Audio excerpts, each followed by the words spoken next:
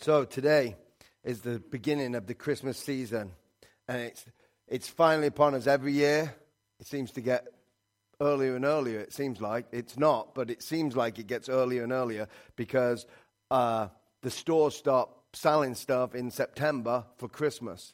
I mean, you could go in Menards. I know the 1st of October they had Christmas decorations for sale, and Christmas seems to get a little bit closer. Soon we'll be putting down the decorations and they'll be selling them again in the store. That's how it seems to be going. But so right now, as you can see, the church looks beautiful because some people came around. Our family came here yesterday, had some jambalaya and decorated the church. The first annual decorating party was yesterday, and it was a success. The first annual. So next year we're going to do it, and we're going to count them. It was a success. And it was a success because we came together as a family, not because of one person, but because of all of us. So if you like how it looks, and you didn't come this year, and you don't like how it looks, next year you should show up. So there you go. But we can see evidence all around us, can't we? We can go to the stores and the chaos, especially since Thanksgiving. Fantastic holiday. I think it's an amazing holiday, Thanksgiving, because we get to be thankful for all that God is doing in our lives. But then the next day is a chaotic Friday. And actually, I don't think it's as chaotic as it used to be. Because of online shopping, it's not as crazy as it used to be.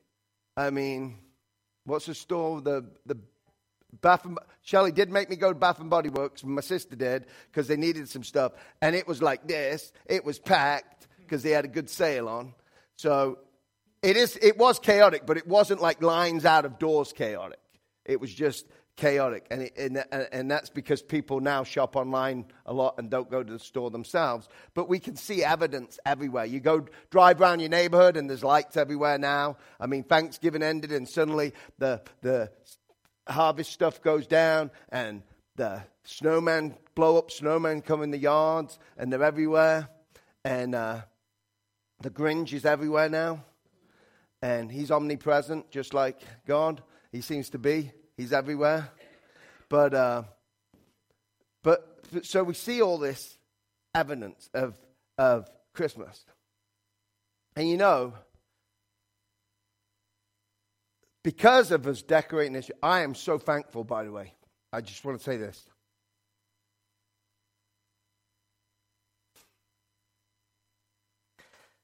This has been a tough week for me. This is a week where I was going to be off, and I was just going to do some sermon prep this week in my free time, and got out of the plans.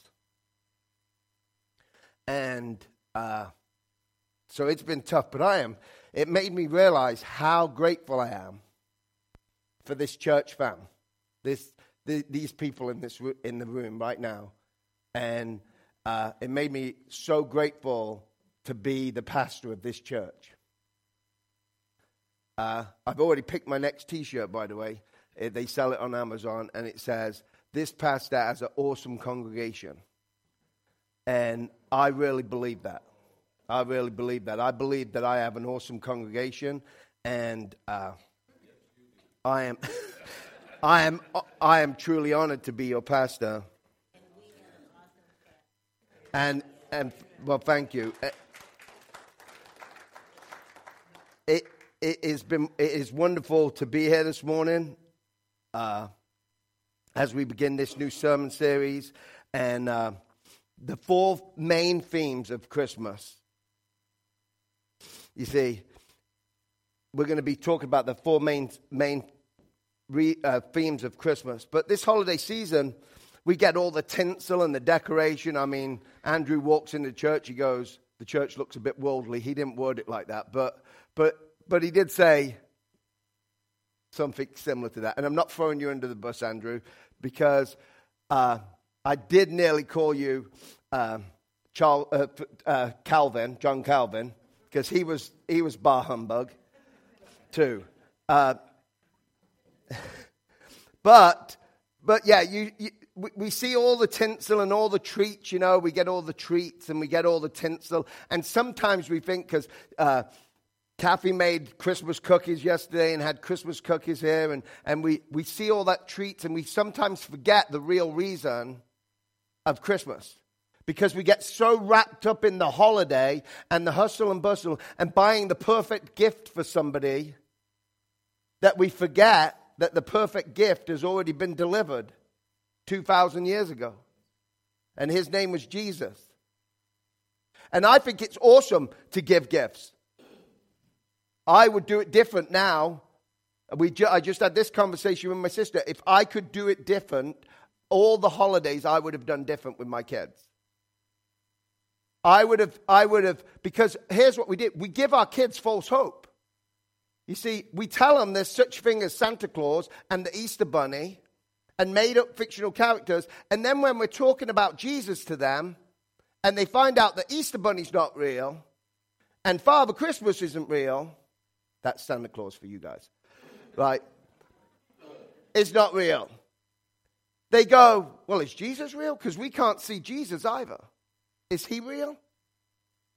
So we have already caused our children the ability to doubt what we say is true because we lied to our children about Father Christmas and the Easter Bunny. And I said, because I wasn't a Christian when my kids were little. My kids all knew about Father Christmas was fake by the time I became a Christian.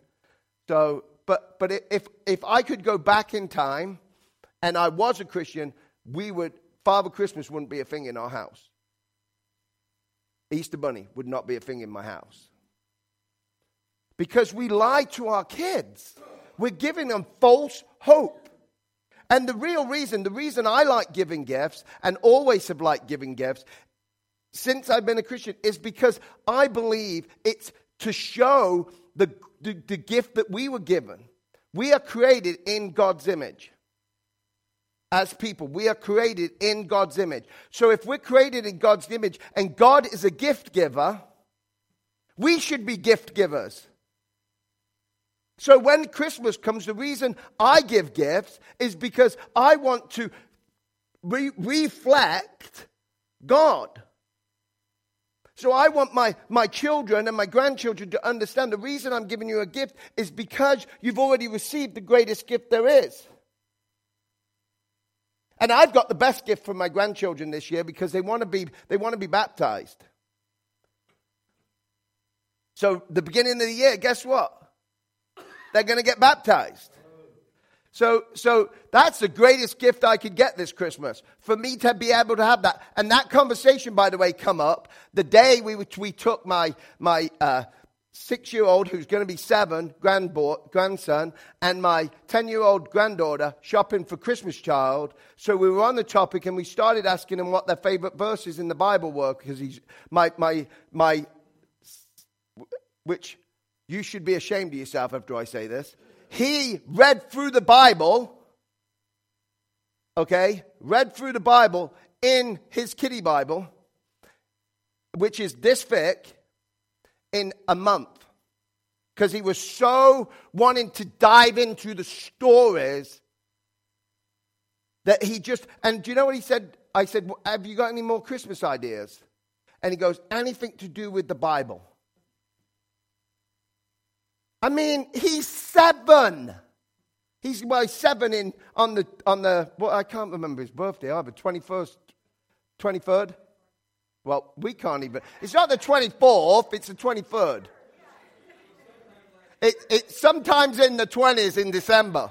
It's so close to Christmas we forget because his mum never celebrates his birthday on his birthday. So it's not like a thing. We know the day it's his birthday because we do something special for him, but it's always, I forget his date because we never actually do a birthday party.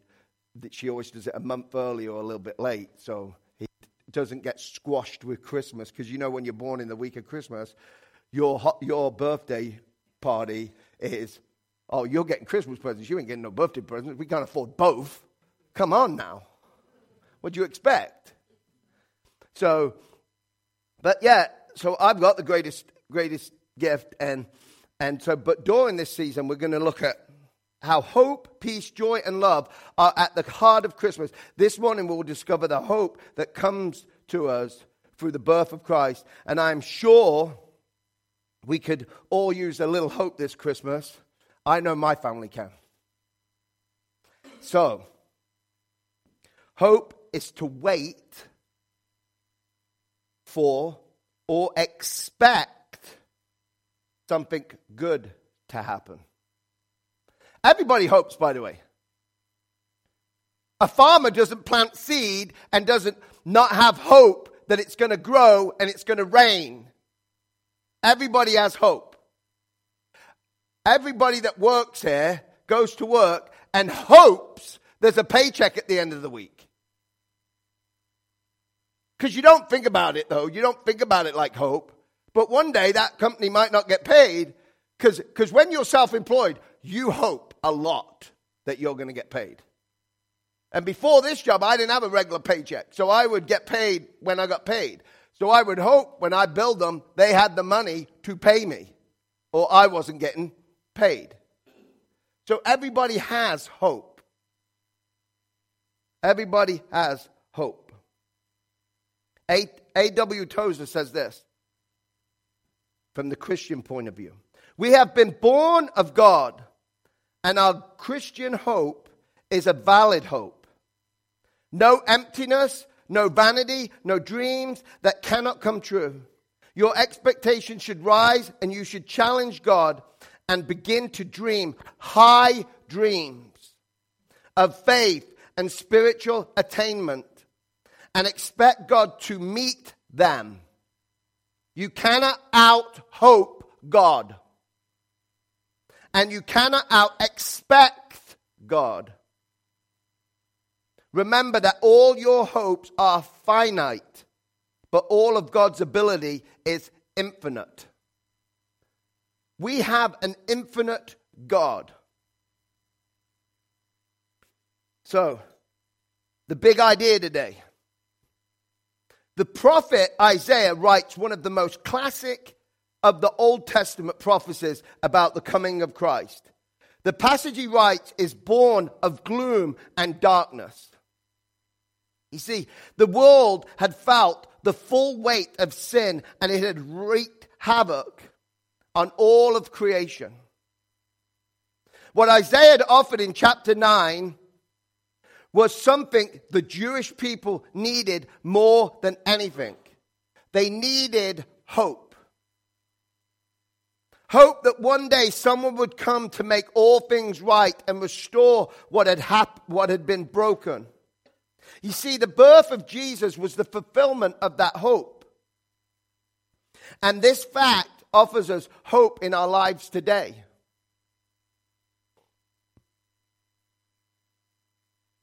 See, we can learn a lot, talking about children, by watching the way children embrace this holiday season, this Christmas season. You know, my granddaughter Lexi has her own cell phone, which I think she's too young for, but she has one. And you know what she did? She, because we all like making Christmas lists when we're kids, and we all get excited about it, and we have hope that the things on our Christmas list are going to get brought for us. She, being the genius she is, decided she was going to make a video as she scrolled through Amazon and picked the stuff that she wanted for Christmas. It was great. It was great. And it'll be amazing when she finds some of them gifts either under the Christmas tree, or some people have brought them the gifts that she's going to receive later in the day, because I had a part of that. But it will be amazing. Her hope for what she wanted will come true. My sister will probably remember this story. In 1984, I think it was, this young boy, by the way, my mum was very poor. I wanted an Atari because that was the game system. I wanted an Atari for Christmas.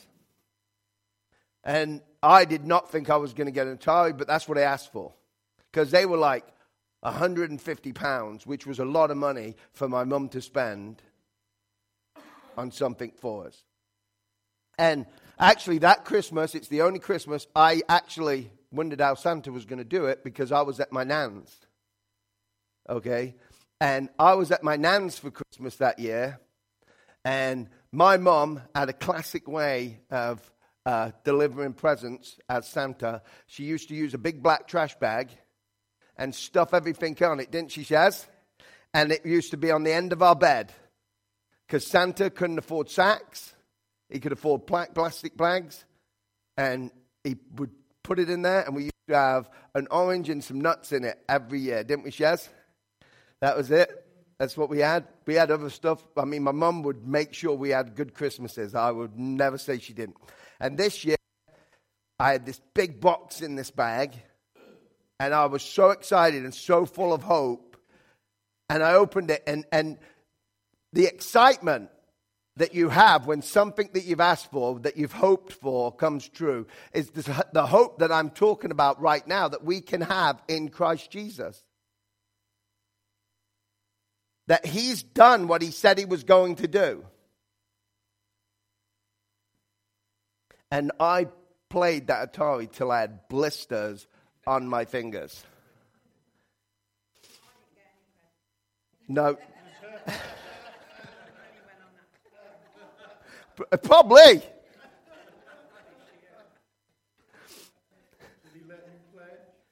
She didn't play video games.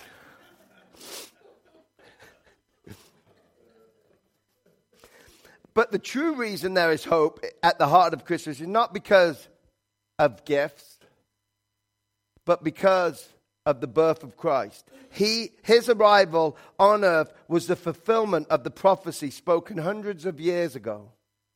Hundreds of years ago. The prophecy is actually one of the most well-known scripture passages shared during this time of the year. And the scripture that Jackie kindly read to us earlier, this is where we will begin our journey today as well. Remember, Isaiah, because they're always like, wow, Isaiah is so prophetical. It's like for years and years and years, the people against the Bible said there's no way that Isaiah was written before Jesus was born, because it prophesizes his birth so well, and it prophesizes his death so well. And there wasn't even a cross. So when they say he would be nailed to a tree in Isaiah, there wasn't that form of execution, didn't even exist.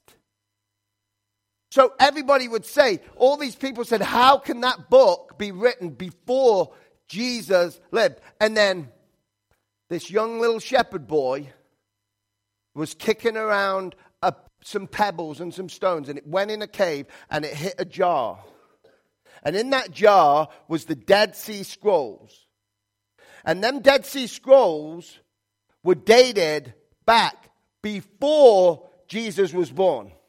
And they contained Isaiah. Enough fragments of Isaiah were in there, and enough of the prophecies that we believe are true were in them jars, written before Jesus was born.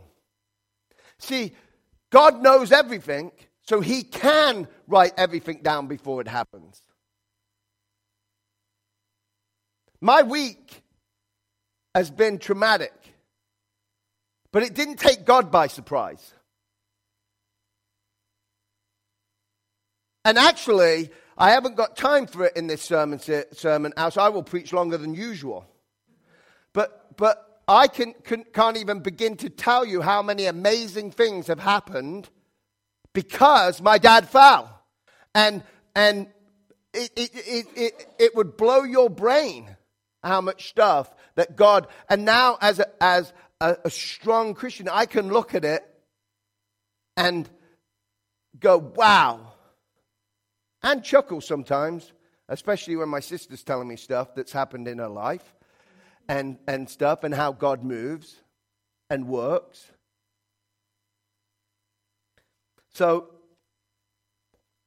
Isaiah was written before. So the prophecy that Jackie read was written before Jesus was born with great detail.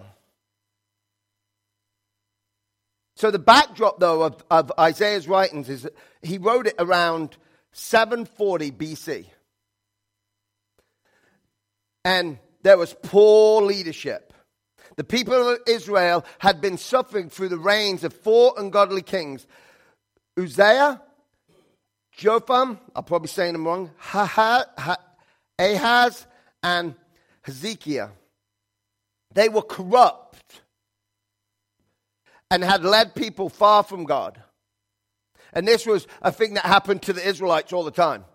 They would follow Christ, follow God so good, and then the next generation would run so far away until they didn't have any hope in the world, and then they would call on God's name again. It's the whole Old Testament is that. The whole Old Testament is back and forth. They're following under one king, they're doing really good, and then they suddenly get a king. They just happen to have a reign of 4 kings, and nothing changed. And they were away from God. The kingdom was crumbling, and the people needed hope. So this passage makes 2 major statements, because God gave them hope in the book of Isaiah. The first is the acknowledgement of the brokenness and the darkness that surrounded Israel due to the sin and corruption. The second is the hope of a dawning light through the birth of a child who would one day make all things right. The Jewish people in the Old Testament needed these words to remind them that God had not forgotten about them. Because there was a small group of devout Jewish people that still had hope. But the book of Matthew also reminds us of Isaiah's writings. The gospel writer was making the connection between what Isaiah had prophetically written and what had taken place in the manger in Bethlehem. In Matthew 1:22 and 23, he says this, all this, everything that was going on had took place to fulfill what the Lord had spoken by the prophet. Behold, the virgin shall conceive and bear a son, and they shall call his name Emmanuel, which means God with us. So when Jesus was born, God was with us.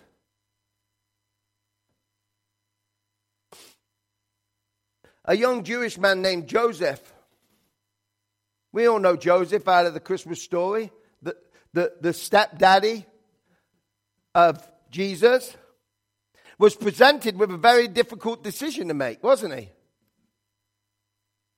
I mean, he was engaged to be married to a woman named Mary. But she was already pregnant. So he's like, are you sure this God thing's real? You're pregnant. So, but Joseph, by the way, honorable man, he was going to divorce her in private so it wouldn't affect her. But Joseph planned to call off the wedding, and because it appeared his bride-to-be was unfaithful. But an angel of the Lord spoke to Joseph in a dream. And he said, go and marry her, because the child in her womb was from the Holy Spirit. And all these events took place to fulfill the prophecy, these prophecies from the Old Testament, which claimed there would be a child born as the light in the darkness and a hope for all the people. And when he was born, how dark was the world? It was pretty dark. The Romans had conquered everywhere. And you see, they ruled with an iron fist. So this means, this is what the Romans would do when they come conquered Jesus was born into this. They would conquer a city. And then they would get anybody they felt like they were going to kill. They would line up crosses for miles into that city. And they would crucify people. Just to crucify people. And leave their bodies there. So when you entered the town, you got the smell of wretched dead people. And you go, I think I'm going to follow the rules in this town. That's how they had peace. Peace with an iron fist. That's the only way you can have peace when you work like that, is to scare people so much that they won't break the rules. And that's what Jesus was born into that. He was born into darkness. And he was the light. See, this child would be named Emmanuel, which means God with us, even in the midst of darkness. See, the presence of darkness, it threatens our hope. See, we live in a time right now, it's pretty dark right now. We prayed for the Ukraine war, we've been praying for it, and we've been praying for the Ukraine people. And do you know what's amazing about that? And I never forget, every time we pray for that, I always think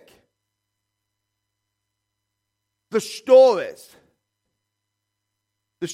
Igor shared with us in Germany. He's doing ministry in Germany. And so many people that have had to leave Ukraine are meeting Jesus in Germany because they have no hope. And Jesus offered them hope. So all of these people, we go, wow, what's God doing? He's allowing these wars to go on. He's using it because we don't come to Jesus easy. We don't meet Jesus when everything's going our way. We meet Jesus when it's dark, when there is no hope. When you're at bottom. That's how I met Jesus. And that's how everybody meets Jesus. Because when you can help yourself, it's no good. Because when you can help yourself, you don't need a God.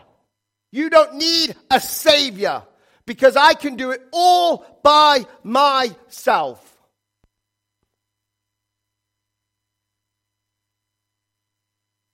But Jesus came into this dark world and brings us hope.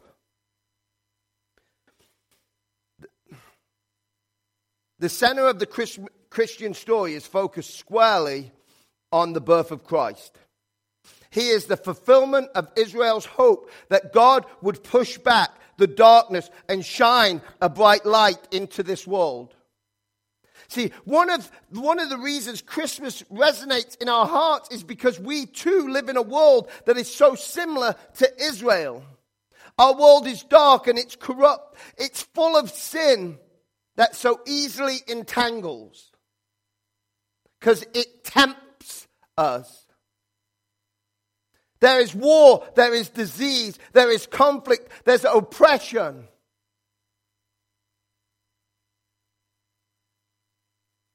It's all around. So we too are in need of Christ.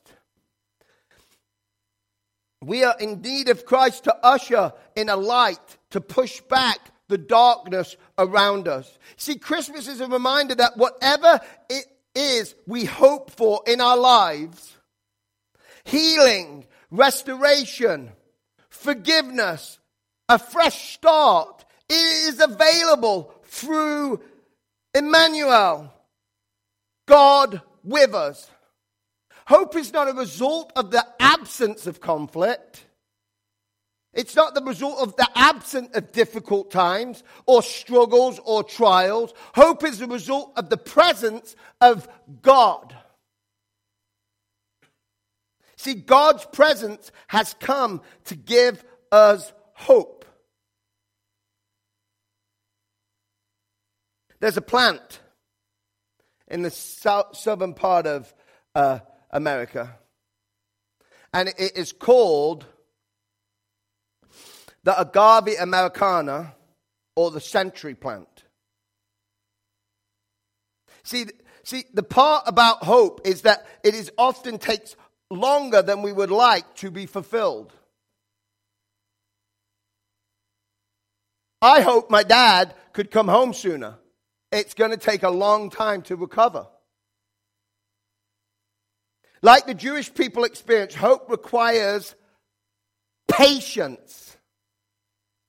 So this plant that grows in the southwest desert of the United States, also known as the century plant, it thrives in rocky, dry, and mountainous desert locations. Okay? That's what it looks like. And it grows splayed leaves that grow up to a foot wide. And the plant can actually reach a 12-foot circumference. And it grows about my height, 6 foot tall. Its most unusual trait is its long reproduction cycle. This plant, for 20 to 30 years, this plant remains just like that, the same height, and puts out no flowers. But suddenly, there's no warning. It's not like this is on a time, 10, 20, 30 years. A new bud will sprout in this plant, resembling a tree trunk-sized asparagus spear. It will rise into the sky at a rate of 7 inches per day until it reaches 20 to 40 feet. Then it culminates. It looks like this then. Then it culminates with a crown of several clumps of yellow blossoms that last 3 weeks.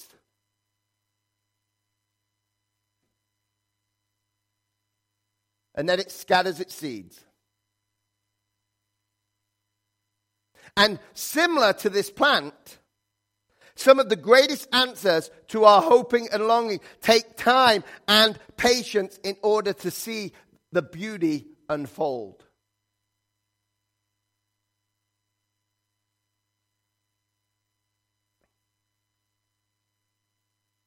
Isaiah saw that one day in the future.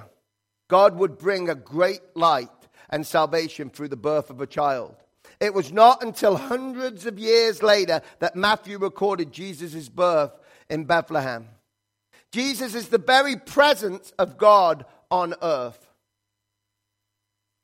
That's why I always tell you, if you want to know about Jesus, read your Bible, Matthew, Mark, Luke, John, and you'll know all you need to know about Jesus. All that God wants you to know about Jesus is in this book. And he offers us forgiveness of sin, destruction of evil, and the promise of eternal life. So why do we read Isaiah's prophecy each year during Christmas? It is because seeing the faithfulness of God in the past gives us deep and abiding hope in the present and unwavering trust for the future. I say all the time, I look just not at Isaiah, but I can look at my own life and see what God has done in my life and go, well, I can have hope that God's going to do this in the future because he's been doing this. And it's not that it won't be painful.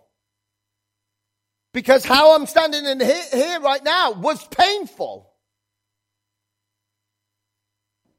But if it was easy, I wouldn't need him. The Apostle Paul made an appeal for hope to those who trust in Christ as he wrote a letter to the early church in Rome.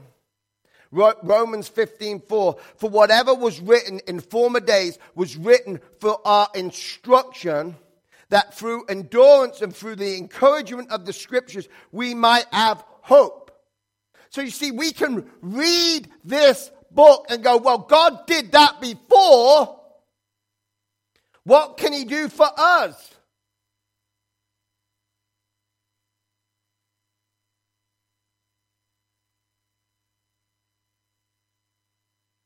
It is important that we revisit the prophetic words of the Old Testament and the fulfillment that comes through the birth of Jesus, because it reminds us that God can be trusted to come through and meet us in our greatest time of need.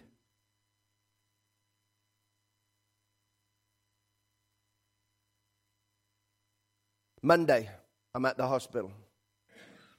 Carol called me just around 2 o'clock Monday afternoon. And said, your dad fell. Well, my dad falls all the time, so I wasn't even worried about it, right? She wasn't sounding like super panicked. She says, he's going to the hospital. He's been to the hospital several times from falling. I'm just thinking, I actually said to her, well, when you get there, let me know how he's doing. And she goes, I think you should come. Calmly. So I say, honey, I'm going to the hospital. I kiss my grandchildren because they were all over.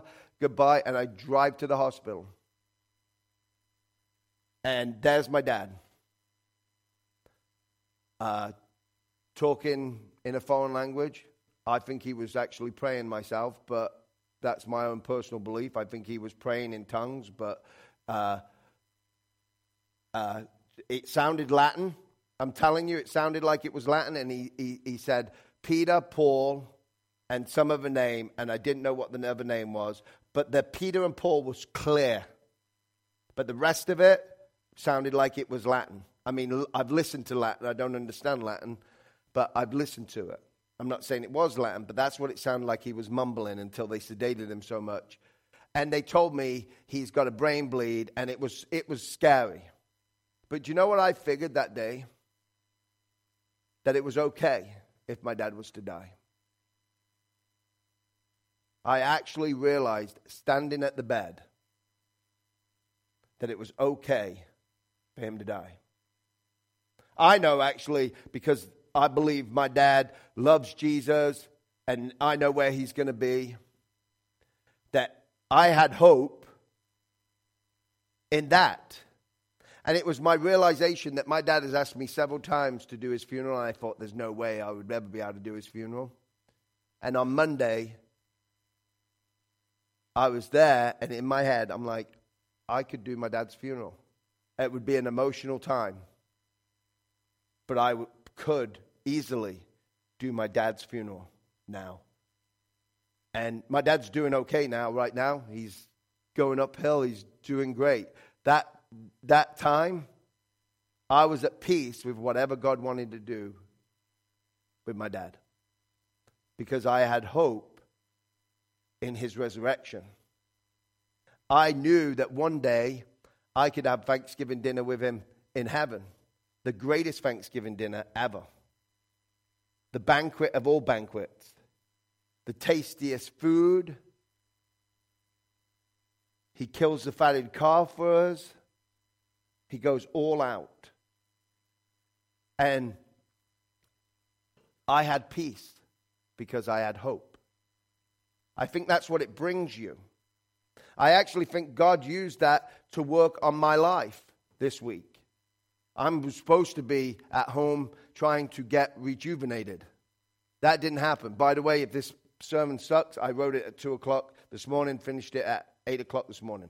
So there you go. I'm honest with you. That's what happened. Okay? I had not thought about this sermon all week. I had an idea where it was going to go. That's it. But I have hope that no matter what happened to my dad, he would be okay. Whether he survived, whether he has to have a feeding tube, whether I have to go over there every single day and help take care of him. Whatever it is God wants me to do, I'll do it. Will it inconvenience me? Maybe.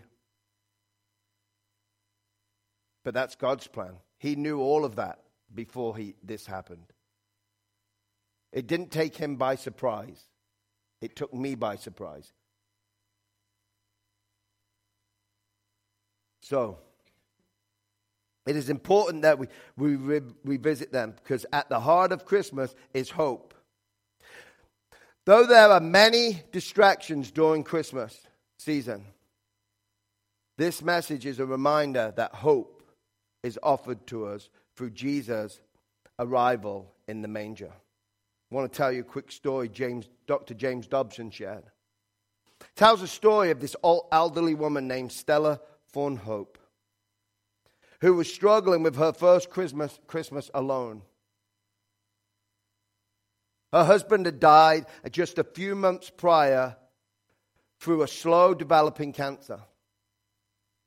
Several days before Christmas, she was almost snowed in by a brutal weather system. She felt terribly alone. So much so that she decided she was not going to decorate for Christmas. Late that afternoon, the doorbell rang though, and there was a delivery boy with a box. He said, "Mrs. Thornhope, would you sign here?" She invited him to step inside and close the door to get away from the cold. She signed the paper and said, "What's in the box?" The young man laughed as he opened up the flap, and inside was a little golden retriever.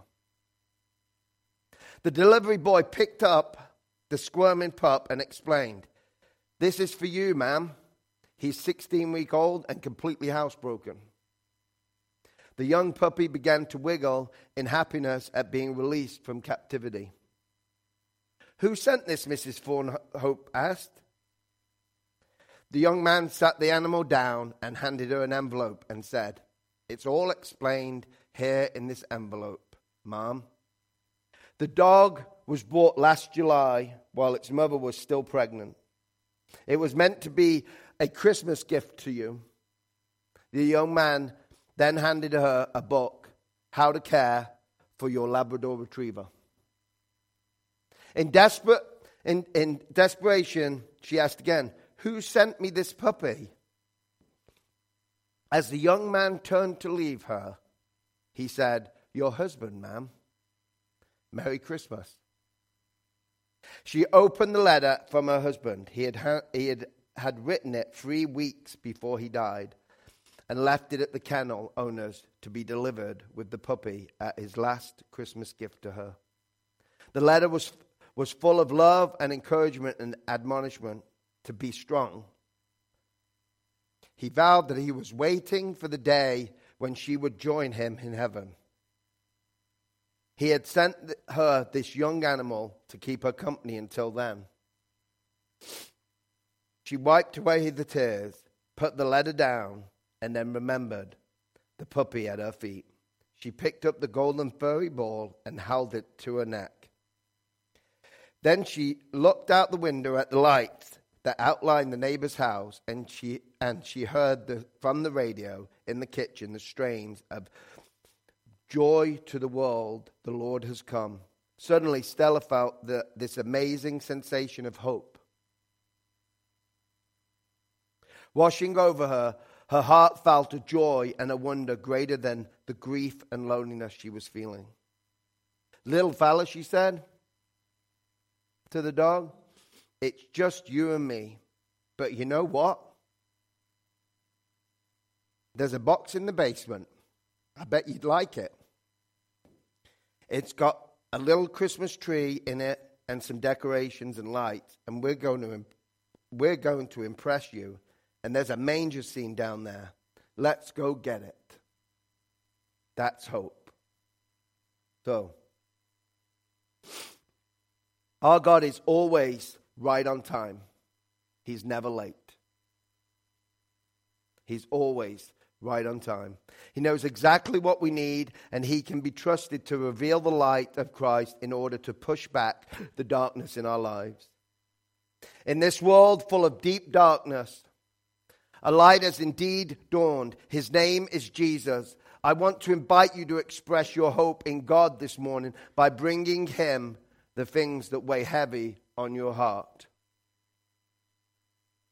I'm going to begin to pray in a minute and then offer you a moment of silence to speak to God, and then I'll close. It's not going to be long. I'm just going to pause for a minute and then continue the prayer. But if you've got something that you want to give to God, you can just say it in your head. Give it to God. Accept the hope that He brings to you. Father God, we come to you this morning. We need hope. Hope that you are faithful and have provided all that we need by sending your Son to us. We ask that the light of His life would shine into our lives and lift our heads. We offer to you the areas of our lives where we need your presence, God.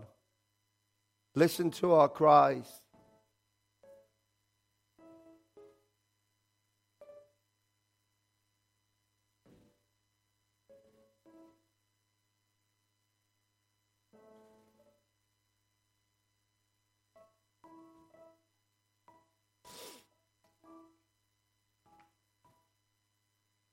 God, we trust you today with our very lives, and we look forward to seeing how you will come through for us. We thank you in advance for the hope that can only come from you. We thank you for showing us the heart of Christmas. In Jesus' name I pray, amen. So for next week's homework, read Luke 2, 8 through 21 to get ready for next week's Peace in the Heart of Christmas. I'm going to skip, but if you want to see them, I'll write them down later. I had 5 questions for you to ask, and I haven't got time for them. But here's the first one. How would you define hope in your own words? Work on that one. Please stand.